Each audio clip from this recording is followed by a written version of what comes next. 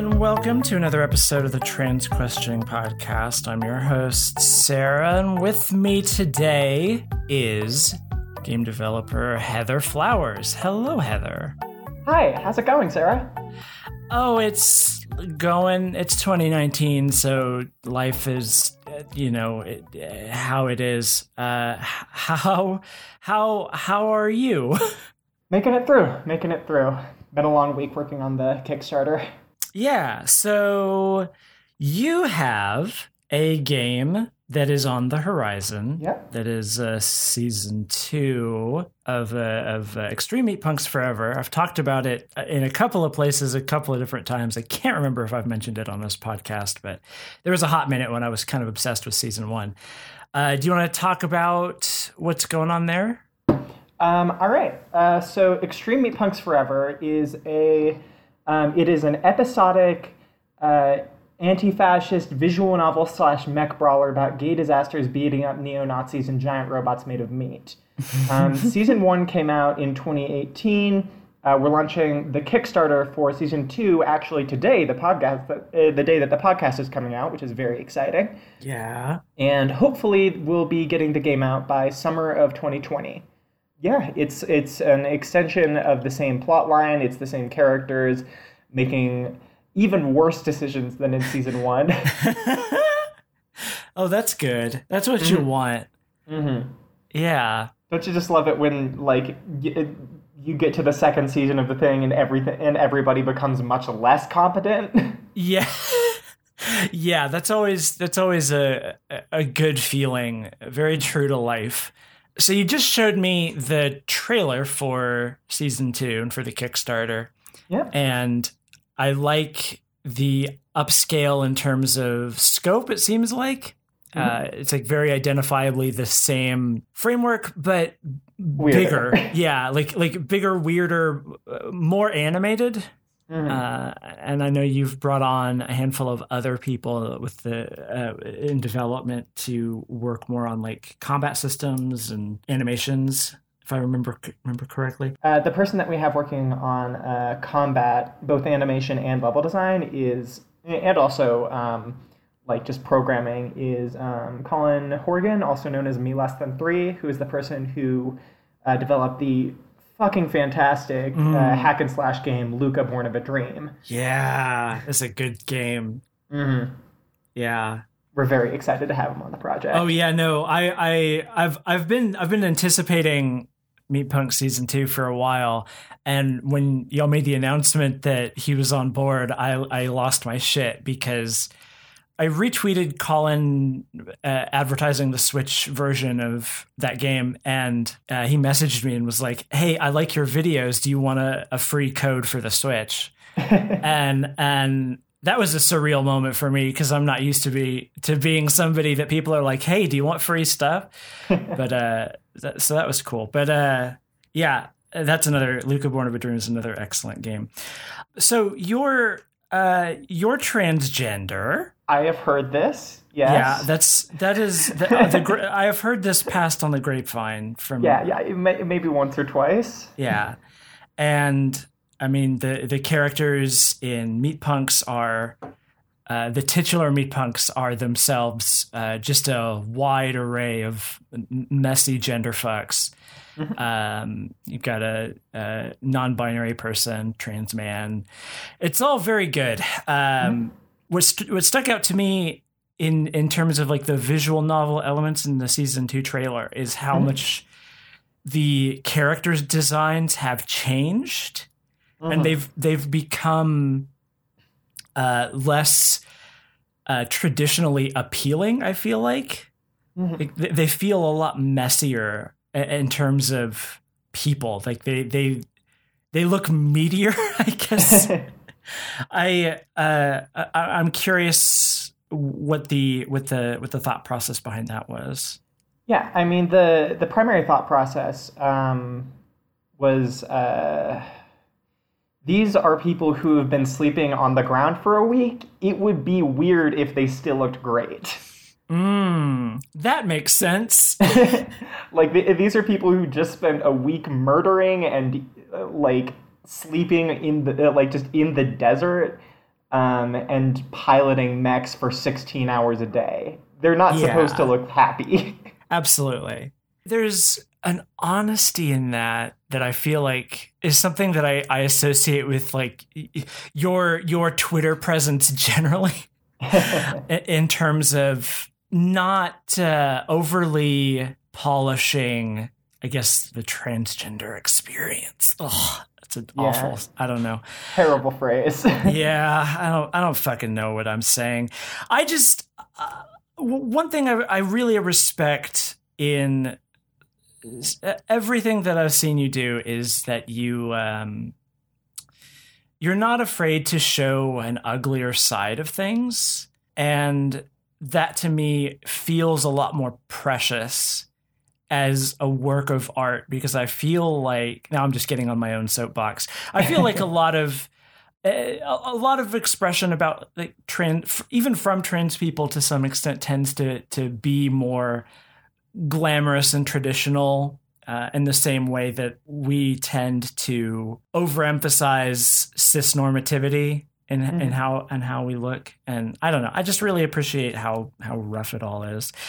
Thanks. I mean, my big thing when it comes to that is I don't make what's the phrase? Empathy games. I don't make empathy games. I don't make games that a cis person can sit down, play for an hour, and then say, I understand the transgender experience now. Partly because games like that don't actually exist. Right. The idea of walking a mile in somebody's shoes is that you actually do the walking. You can't just put on the shoes, sit down for a few hours, take them off, and say, I understand everything. Yeah. As long as you can opt out of an experience, it's not the same experience. Because society is universal. It is everywhere. You can't stop being oppressed because you don't feel like it anymore. Yes, absolutely. Yeah, so I don't make games for people who want to know what it is like to be trans. I make games for other queer people so that they can see themselves. They can hold up the mirror and see the parts of them that are broken and realize that it's okay to be broken sometimes. Lord knows I have. Mm-hmm. Yeah, when I played the first few episodes of Meat Punk Season 1 on stream the other day, I had a number of people in my chat immediately be like, oh, I am Cass, or I am Liana. And yeah, I felt that too. That's what stuck out to me the first time playing it, is like, oh, that's me 100%. And yeah, I think that's exactly it. That it is the appeal of being sort of an insider perspective that is aimed at other insiders, I suppose. So how do you go about coming? I guess the most obvious press tour conversation is how did you come up with Meat Punks? The way I came up with Meat Punks is I made a post online that said Extreme Meat Punk Forever when I was in a sort of posting haze. You know how it gets. Yeah. You're just kind of in such a weird mental health mood that you want to be like, oh, I'm just going to post random words and see what hits the wall. And I posted the phrase Extreme Meat Punk Forever. And then I thought, that could be something. And 2 years later, here we are. That's excellent. So what's your, how long have you been making games? I've been making games for, oh my God, the first game I made was over 5 years ago. I'm so old. Old. How old are you, if you don't mind answering? I'm 23. 23. Oh, you're so old. I can hear the sarcasm. I can feel it. Yeah. Looks at mirror my aging corpse. Yeah. So how did you get into game development? It's something that I've honestly always been at least a little bit interested in. When I was 12 years old, I begged my parents to get me this $12 game development book that was like, here's how you can make video games, and it comes with software. And I was like, that's the coolest thing on the planet. And then I got the book, I got the software, I like downloaded the software, and I fucked around with it for a couple hours, and then I completely forgot it existed. And that was the start of my game development career. The first game I ever made was the first actual game I ever made was in 2014. It was winter, if I remember right, so like end of the year.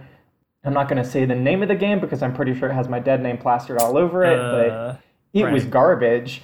And then a while after that, I actually got into college to learn game development, which was really cool.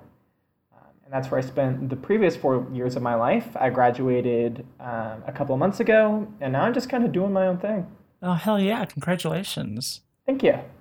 So I'm curious about the intersection of you, transitioning in the midst of the process of like studying game development. The things that I made as I was coming out to myself were so goddamn... I don't want to call them cringy. Let's call them earnest. Mm-hmm. Just like so obviously about being trans. And I was like, ooh, this is my secret. This is my little secret. This is my fun, sexy little secret. Everybody knew. I'm pretty sure everybody around me knew because I was not like subtle about it at all. And then for the first... I mean, I'm sure you've had this experience. For the first year of transitioning, it just sort of feels like your entire life, your identity is in flux. Oh, yeah. And it's just really strongly influenced by the people around you, what you're doing. And it takes a long time to settle again and become a person again, rather than being a character. Yeah, I still feel like I'm figuring that out. Yeah. It took me a long time to really suss out how to do it.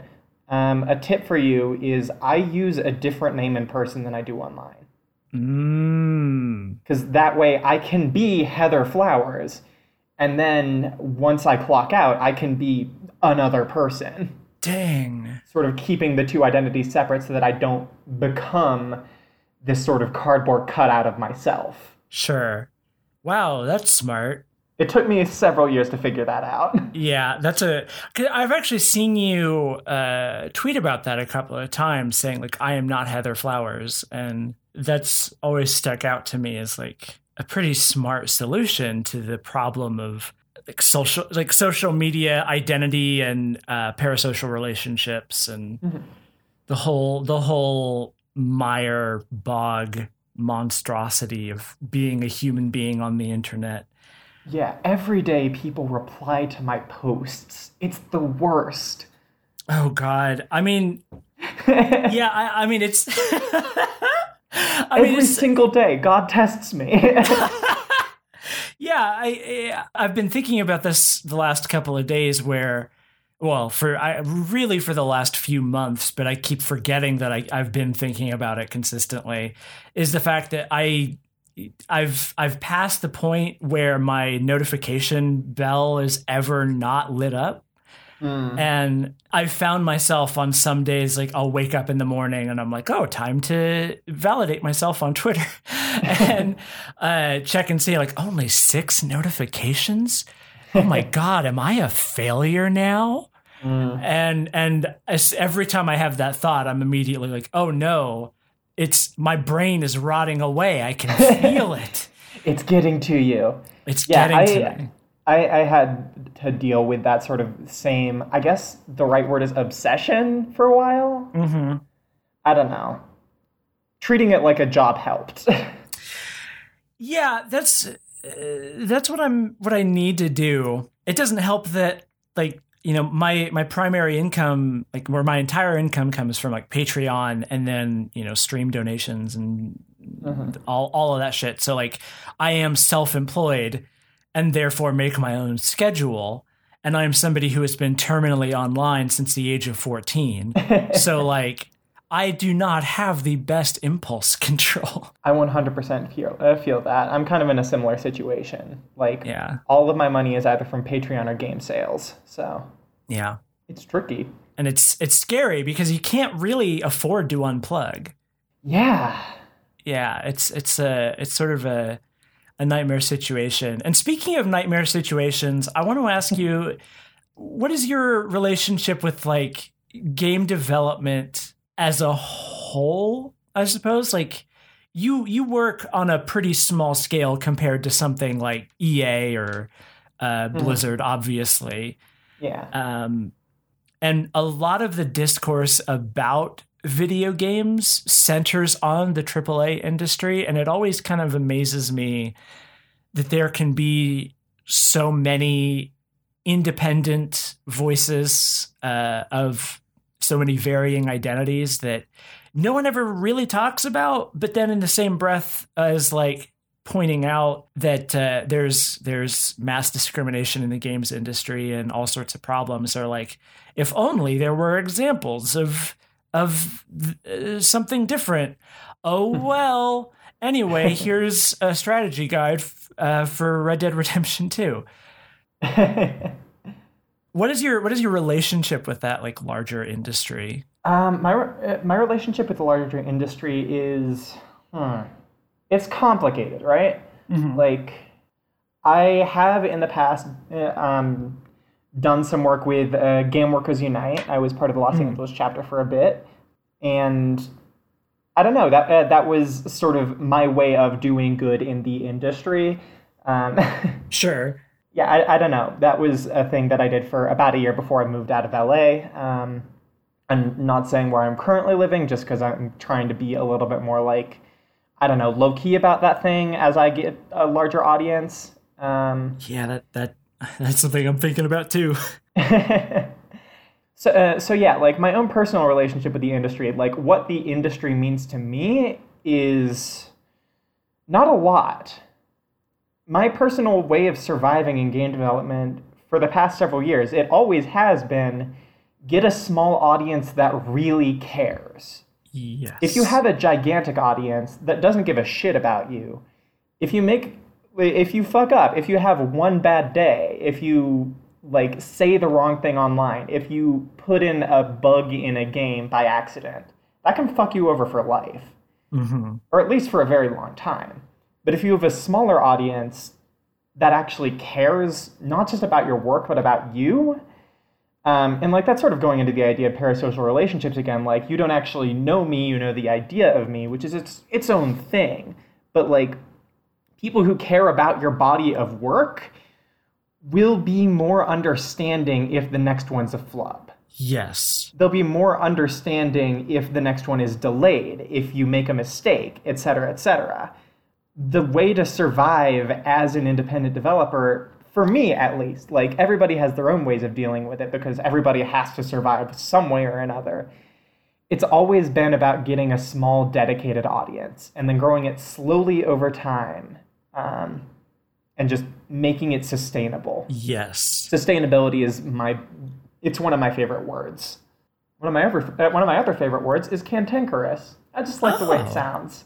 That is a fun word to say. Cantankerous. Cantankerous. That is my approach as well. And I have had that philosophy since long before I even thought of YouTube as a thing that I wanted to do. Like 10 years ago, when I thought I was going to be an author of fiction, my feeling was like, I don't want to be massively successful. I want to curate like a relatively small audience. And I feel very strongly about the idea that good art is inherently exclusive in the sense that it is not for everybody. Mm-hmm. Like art that is for everybody is a perfectly smooth gray sphere. Art for everybody is art for nobody. Yeah, basically. Art that actually has something to say there inherently means that there will be people who disagree with that or find it objectively bad, and they're just wrong generally. I mean, the conversation there is complicated, but like, I don't know. My thought has always been that you make the kind of thing that you wish to see in the world and build an audience from that based on finding, like, that's sort of what I try to do, because I don't want to do just YouTube videos or just podcasts. I want to branch out into other stuff. Mm-hmm. And so my thought is, like, I want to keep things unexpected and try not to pigeonhole myself into one particular avenue, because I want my audience to follow me wherever I go. And that's like the same idea. Mm-hmm. And like with regards to parasocial relationships, I think people have taken that term. I think anytime we quantify a phenomenon with a term, our immediate impulse is to say, oh, so it's bad. And I think it's important to point out sometimes that parasocial relationships are a like morally neutral idea, and they can be used for good and for bad. And by virtue of just how social media operates in conjunction with the human psychology, it is very easy to deploy parasocial relationships or encourage them in a very bad way. But like the base phenomena is not new, and it is like an inherent part of like being an artist. I feel like is unfortunately, yeah, speaking to an audience. If I could, I would make games and then put them directly. I would like make builds, put them directly into the recycle bin, and empty it every week. Nobody gets to see my art. Yeah, I don't even get to see my art. Yeah, you make it blindfold and you say, there's my soul, and then delete. I actually did try to make a game once where I didn't run it at all before building. Like, I didn't test it at all before making the build, and like, it was awful. I mean, like, there were only 1 or 5 glitches, but the main one was essentially you were this little character and you had to like jump and fly over to the right side of the screen. But I had accidentally made it so that when you press the left arrow key, you'd go left, and if you press the right arrow key, you also go left. Oh. Yeah, that's a problem. Yeah. Yeah. The idea was to make an intentionally bad game, so I don't feel so bad about it. Yeah, that's fair. I feel like we might have an experience that lines up here. I'm curious if you've faced much in the way of like transphobia towards your games or your presence. In what sense? Just like harassment. I feel like a lot of what grabs headlines if we're talking about people who make games for a living, particularly women, particularly trans people, it comes back around to harassment and transphobia and like targeted, doxing campaigns, shit like that. And I get the sense that is not a thing that you have had to deal with very much. Yeah, not really. I mean, I've definitely been ignored and pigeonholed because of my gender identity. Like, there's lists of like games by women, but I'm never on the games list. Yeah. Yeah. And like, I'm sure you've experienced the same thing. But like, when it comes to actual harassment, like I've had a couple scares. I've had a couple people be mean to me online, but I've been really lucky when it comes to that stuff. Partly because I'm like very conscious about like doxing myself online, etc. But also partly, I don't know. It's not like I don't poke the hornet's nest. I make games about killing neo-Nazis. Yeah.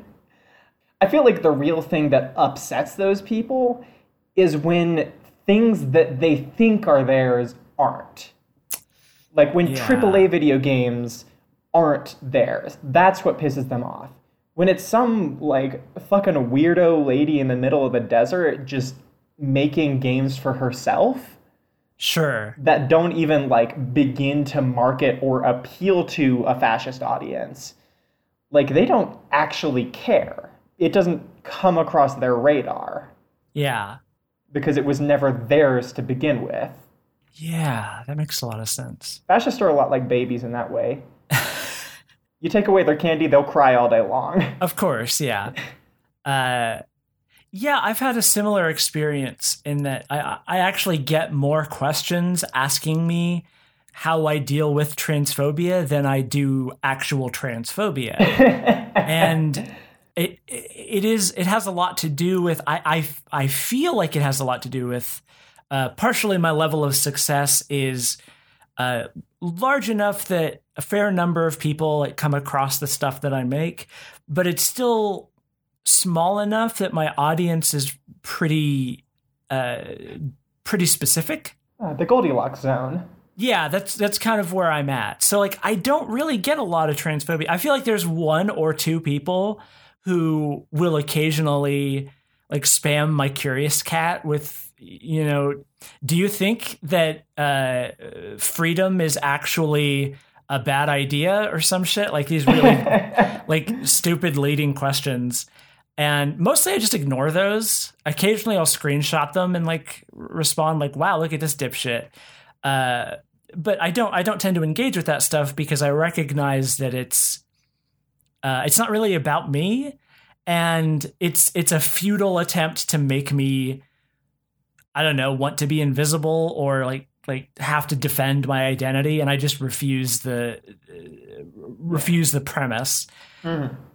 Especially with the internet, it's so easy to just block and move on. And yeah. So it's on like an unmanageable scale, which it often can be, but at a certain level, you can just block and move on. It fucks you up for a little bit, and then you just keep on living your life. Yeah, exactly. And like I've got way more people telling me that my transitioning video helped them a lot than I do people using slurs against me. And I don't know. I feel a lot of sympathy for people who are big enough that they become the centers of these like harassment campaigns or whatever. Mm-hmm. But at the same time, I feel like there are a handful of people who, I don't know, exacerbate things by. No, you know what? I'm not gonna dig into that because it leans too heavily. Let's not victim blame. Not victim blame. Yeah, you're right. It's a difficult conversation. Yeah, like there are definitely things that you can do to ameliorate the situation, but oftentimes we're talking about people who've never dealt with the situation before, who don't have the handbook for it, are doing completely understandable things in the face of unimaginable, harassment. So, I don't blame anybody who gets harassed for how they react to it. That's fucking true. I mean, yeah, I guess I've approached it from the perspective of, you have to be your own PR manager. And, I just recognized, how awful that is and how unrealistic an expectation that is. Jesus. Yeah. Anyway, so you talked a little bit about your you make games about killing fascists, killing neo-Nazis. I've been with my YouTube channel, I dig a lot into the underpinning themes of media, and I try to look at them from a leftist perspective as much as possible and find those themes, whether they're intentional or not.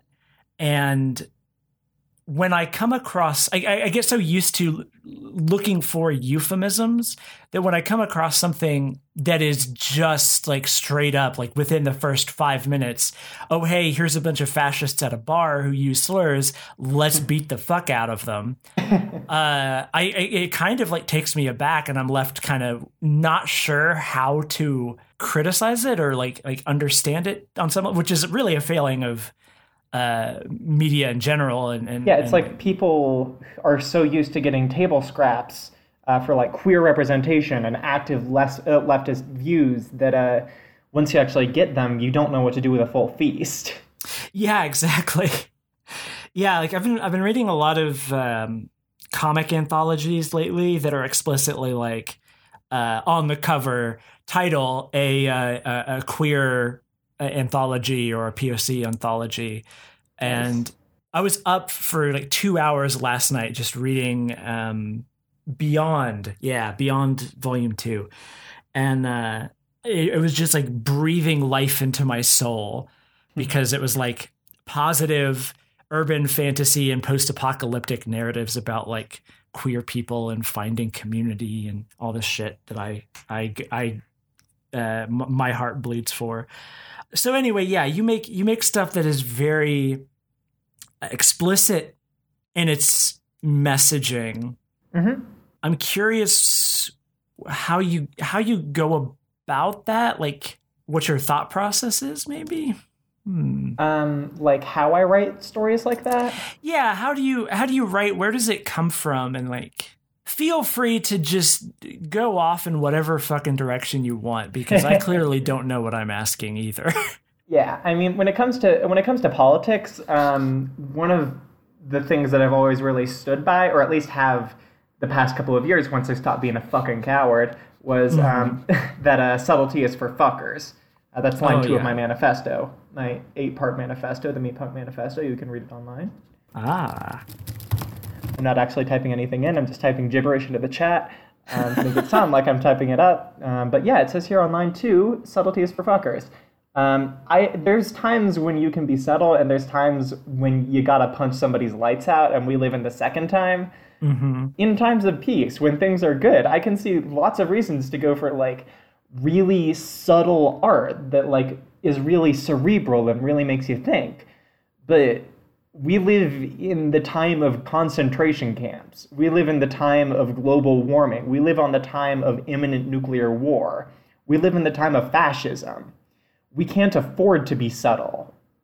We can't afford to be quiet. And I feel like the only way that you really can make a difference is by being as loud as possible about this stuff. Absolutely.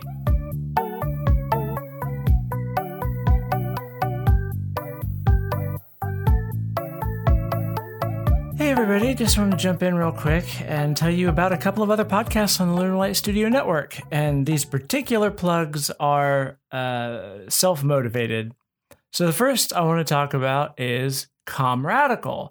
Comradical is an educational podcast about socialism that seeks to take the high concept theories and ideas behind socialism and make them easy to digest. It is hosted by Haley and Johnny. It's been on a bit of a sabbatical, but it's about to come back in a few days, I believe on Saturday? Yeah, sure. That I guested on, as I mentioned in this episode. It's an episode about unionization in the game industry. And it was a very enlightening conversation, and I think that you will enjoy it. And I'm really excited for the future of Comradical as a show, as they're getting towards like bringing on more guests and talking about more like applicable aspects of communism and socialism.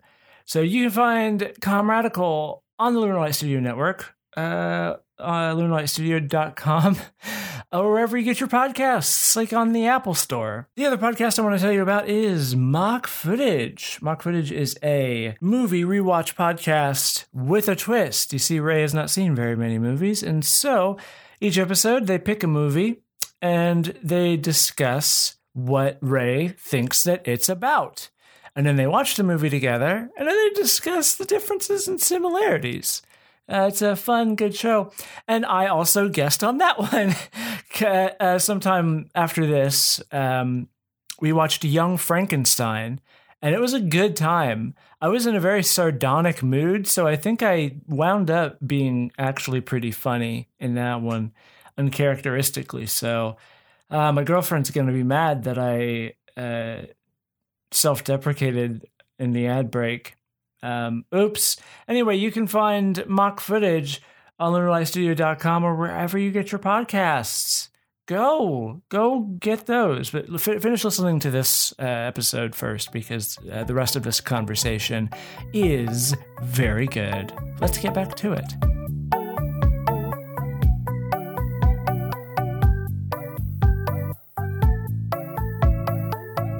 Do you feel like this is not meant to be a question that's like qualitative towards you?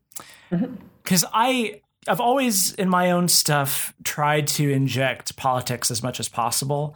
I like to think of my like YouTube videos as this is media analysis in a general sense, that you like, here's a video about fucking Star Wars movie or whatever. But I've been trying to get more and more explicit in my messaging lately. Because I agree with you that like the time for subtlety and like slow building tactics is long since past. And as somebody who tries to make art, I feel like that's the best that I can do. But I also often find myself wondering, is that enough? And coming up feeling like it absolutely is not. And I'm curious how you feel. I don't know if it's possible to do enough. I think all you can do is what you can. I don't feel like art is the only thing in my capacity to do. I want to do other things in my life, things that I probably can't talk about on podcasts. Of course. Yeah, I don't know. That was like half tongue in cheek. I feel like doing art is only half of the issue. You have to tell people what's right and what's wrong, or at least what your own personal interpretation of what's right and what's wrong is, and what's going on and what's happening in the world. But you also have to get them out there to actually start doing things about it. You have to get people organized. You have to organize yourself. You have to connect with your community on a very basic level, so that you have these support networks when things go wrong, and things will go wrong. Like, things are bad now, but they're only gonna get worse. So it's very important that when things do go bad, we have each other. Yeah. Is there a way in which you feel like game development is suited for this type of thing? I feel like I've seen so many, now that I've been looking for them, like explicitly queer, like Unity games on itch, basically. Mm-hmm. And I can't help but feel like there's something unique in how maybe because the tools are free or easier to access. Mm-hmm. So I was on another podcast called Comradical a little while ago. I don't think the episode will have come out actually by the time this goes up. But it was actually talking about unionization in the industry and how the industry is like deeply problematic in terms of like labor exploitation.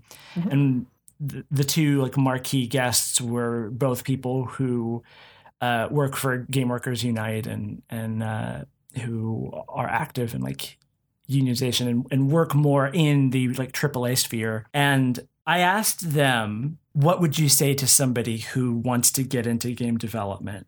And their first answer was don't. And that's really stuck with me because I've heard that across a lot of disciplines. Like I went to film school, mm-hmm. and a lot of people who came there is like, when you ask a question along those lines, the first thing they say is like, don't do it. It's hard. It's painful. It sucks. But if you feel like you have to do it anyway, here's the advice. And I don't know how I feel about that as a guideline, like as a starting point. And I don't know if I have a question. I'm just speaking my thoughts into the void. Yeah. Can I respond? Please do. Yeah. That is something that I spend a lot of time thinking about. Like, yes, I am queer. Yes, I am trans. Yes, I am mentally ill, but I'm also immensely privileged. I got to go to college for 4 years, graduate without any debt. And like, because of that, I had 4 years of runway to get to the point where I could start being profitable. It's only now that I'm only making enough money to pay rent. Right. And like, it's been a build up, definitely. But if I had started with this as my day job from day one, as an independent game developer, I couldn't have made it. That's something that I spent a lot of time thinking about. Like, all in all, like everything considered, I am still immensely privileged. Yeah. Yeah, so I mean that's the issue with like capitalism and the whole system, right? Like the people who would be the freshest voices for game development are the people who can't afford to be in it, either because they can't afford to go to college or they can't afford to spend 12 hours a day working at a studio or they can't afford to go indie. Yeah. There's just not enough money and not enough time. Capitalism puts itself out as the system where everything, like the cream of the crop always rises to the top, right? Uh-huh. But that's not how anything works. If you start at the bottom, you're fucking stuck at the bottom. And like you can claw your way out, but it takes years and years, and oftentimes you get fucked over by just one little problem. Oftentimes something that's not even your fault. Right. And then you're just stuck. You're fucked. Yeah. You're back to square one. It makes me furious. Yeah. No, I've been thinking about the same thing because my own YouTube channel has blown up through partially like a lot of hard work from me. I treated it like a job. Or I made the conscious decision to treat it like a job like 2-ish years ago. And I had a strategy for how I wanted to build up an audience over time. And ultimately it paid off, or it is in the process of paying off, I should say. But my like breakthrough moment was entirely luck in the sense that, you know, this time last year I had like 800 subscribers on YouTube. I made a video analyzing the controversy around a ContraPoints video and defending it. And Natalie Wynn retweeted that video. And I went from 800 subscribers to like 8,000 in the course of a week. Jeez. And I'm now sitting at like 18,000 subscribers. And now things are steadily like growing in a way that's like kind of predictable for me, to the point where I can start actually making plans. And, you know, I'm immensely grateful. And I don't feel like that's an accident, or that I like don't quote unquote deserve it. But it does stick out to me so much that I was very lucky in that break.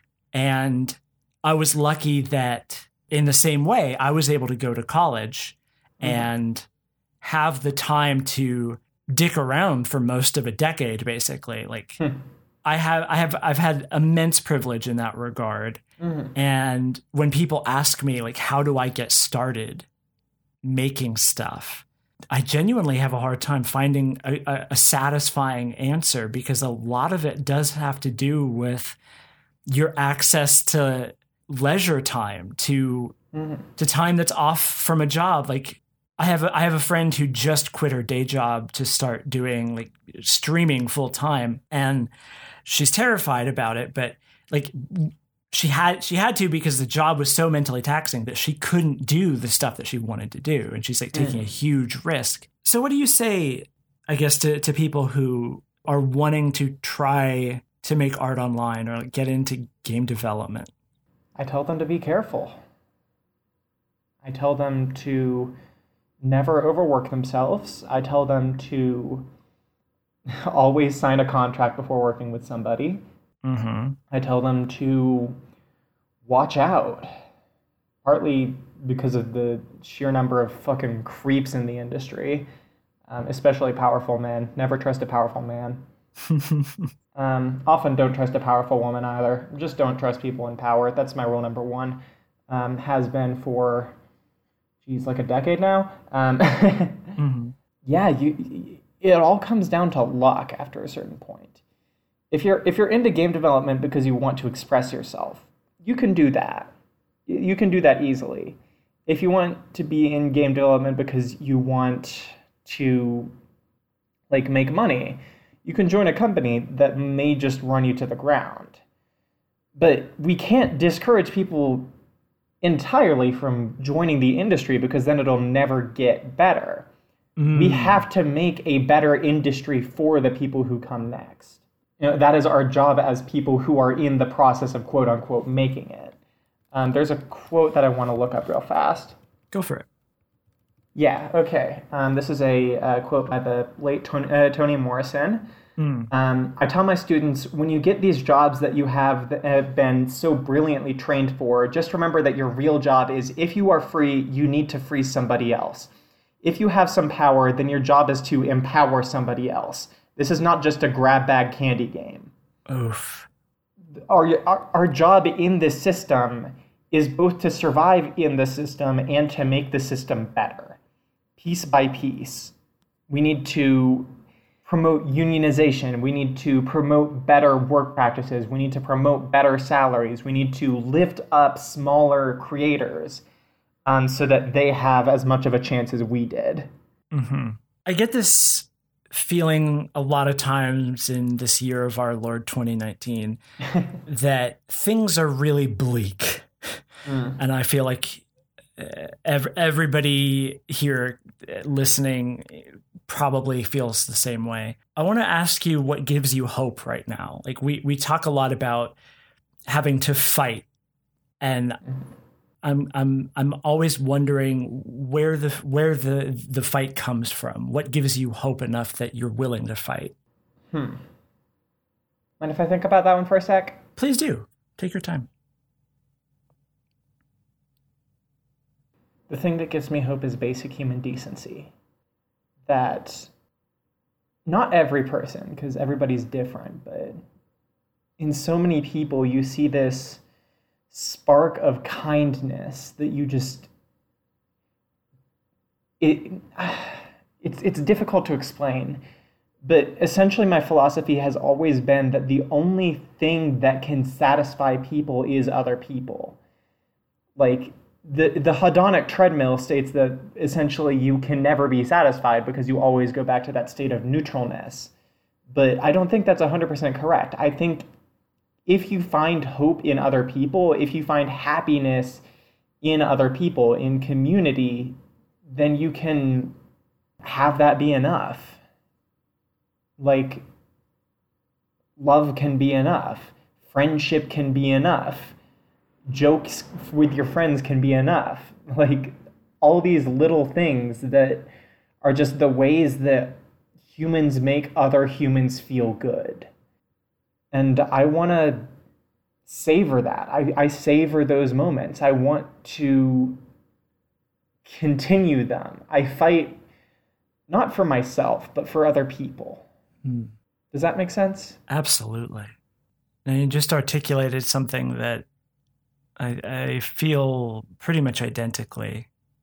Getting slightly away from the existential. How did you get into communist thought or just anti-capitalist thought in general? Yeah. I mean, I don't know exactly what my specific tendency is. I'm still figuring things out. Yeah. I guess if I'm anything, I'm probably an anarchist. But I don't know. It's sort of the same thing. I got into it because I had friends who like had the patience to tell me what was up in the world. I saw the friends that I had being fucked over by a system that didn't care about them. And I wanted to change that. Yeah. Or at least do as much as I could to change it. And what do you say to people who insist that that's just how the world works? That like, well, the world's unfair. Sorry. Yeah. I'm going to pull up another quote for this. Hell yeah. When you cut out the silence, I'm going to sound so fucking smart. Yeah, you are. So to quote the late Ursula Le Guin, we live in capitalism. Its power seems inescapable. So did the divine right of kings. Any human power can be resisted and changed by human beings. Resistance and change often begin in art, and very often in our art, the art of words. The world isn't just this way. It didn't become this way out of nothing. It hasn't always been 2019. A million years ago, all of this was forest and desert. And to say that this state that we are in right now is somehow natural just because we happened upon it, it's unreasonable. If the world is bad, then we need to push to make it better. I don't know how to put it more simply than that. Yeah, it's along the lines of like, I don't know how to tell you that you should care about other people. Yeah, the appeals to an unfair universe have never made sense to me. This went in a direction I wasn't expecting. Yeah, we did end up getting kind of heavy, huh? Yeah. At the start of the podcast, before we started recording, Sarah was like, we're probably not going to make it that heavy, and here we are. Yeah, here we are. I've quoted 2 dead authors. Yeah. anytime you start discussing the greasy black tendrils of capitalism, it always gets into these for me at least, it always gets into this existential, like, either you fight for revolution or you die slowly. Do you have any final thoughts in general on this topic? Buy Meat Punks? Yeah! It feels disingenuous to say that after the talk we just had. I have a game on Kickstarter now, and it's good. It's really good. I think we made a bump and trailer. Yeah, you did. 16 different cuts. Yeah. Yeah, I don't know. Buy Meat Punks, care for each other, stay safe. No, even better, stay dangerous. Stay dangerous. Fuck yeah. Yeah, I would say to anybody listening, obviously go buy Meat Punks. And if you're the sort of cheeky bastard who's like, oh, you're anti-capitalist and yet you engage in capitalism. Yeah, it's called paying rent, motherfucker. Yeah, get out of here. We live in a society. I'm sorry. But pay independent artists what they're worth, and like go donate as much as you can to this Kickstarter and buy Heather's game, and then go find other artists. And actually, this is a good question to sort of end on. Do you have any recommendations for other game developers who maybe don't have the same profile that you do necessarily? Like to wreck people? Or people or games, either way. Yeah, let me do a little bit of searching. Because my memory is awful. Because I grew up with depression, so that part of my brain never really grew up. Hey, me too. Well, how about this? How about I wreck the other people who are working on the team? Because, like, I want to be clear, I'm not the only person working on Meat Punks. Yeah. It is a decently large team, and I want to make sure everybody gets their due. Hell yeah. Yeah, so there's myself, who you can find at heather.flowers or meatpunks.com. There's Josie Breckner, aka Visager, who is a fantastic musician and who's worked on games such as Blossom Tales: The Sleeping King, My Electric Heart, Game Monster Kiss Club, and again, Meat Punks. Reiner's ACI, who is our character artist and designer, who was the lead writer on Genderect, Post-Apocalyptic Gender Punk, wrote a short comic called Non-Binary Star, and is currently working on a dating sim called Game Monster Kiss Club, which I'm very excited about. Oh, yeah. I was looking at that. It looks hype as hell, right? It does, yeah. Then we have Colin Horgan, who, again, worked on Luca Born of the Dream. Fantastic game. You should check it out. Annette Benny, who's my friend. Yeah, she doesn't really have many, like, art credits, but she's fucking cool, and she's the reason that Meat Punks is as good as it is. She's the concept writer on that game. Next we have Griffin B. Mabonglo. She's a sensitivity reader. They're also working on a audio drama called Internal Headache as a sensitivity reader. Then we have M. Gaware, who is a multi-instrumentalist, composer, and sound designer who did the song Crash Queen on the Meat Punks Powered by Blood soundtrack. Hell yeah. Yeah, they were the person who did the bass. Okay. Yeah, God, the bass on that song was fucking killer. And then we have Michaela Nadagal, she/her, who was the violinist for the trailer music that you just heard and who the rest of you will hopefully be hearing soon. Please check out that trailer. It's really fucking good. I spent several months on it. Zero Perkins, who does the menu art on Meat Punks and is also just like a really cool artist by themselves.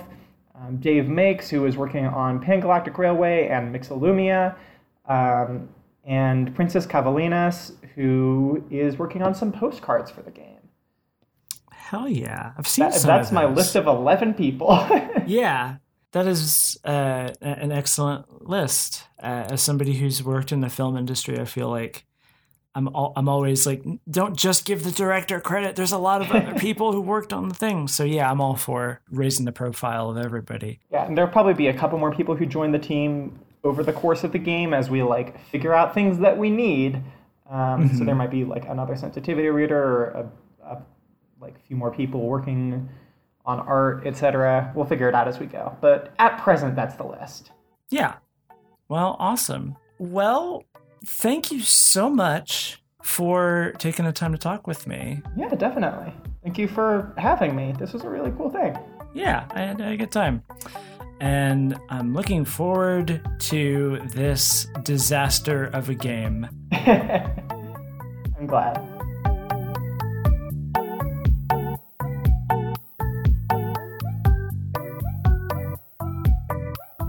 Thank you so much for listening to another episode of the Trans Questioning Podcast. Links to everything that we've talked about are in the description. The TQ Podcast is proudly hosted by the Lunar Light Studio Network, and if you like what we do and want to support us in making more, why not go to patreon.com/lunarlighthq and donate a bit of money. It goes to whichever creators that you want to support.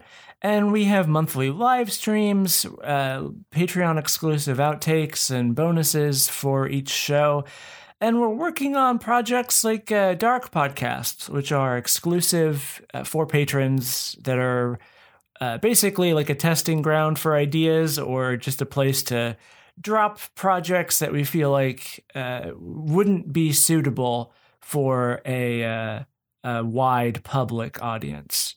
So that address again is patreon.com/lunarlighthq. Anyway, you can find me on Twitter at HMSNoFun, but for podcast specific updates, you can go to @TransQ If you have questions, thoughts, comments, stories, or anything else related to the trans or non-binary experience, why not send me an email at transquestioningpodcast@gmail.com or send an anonymous message over at curiouscat.me/transquestioning.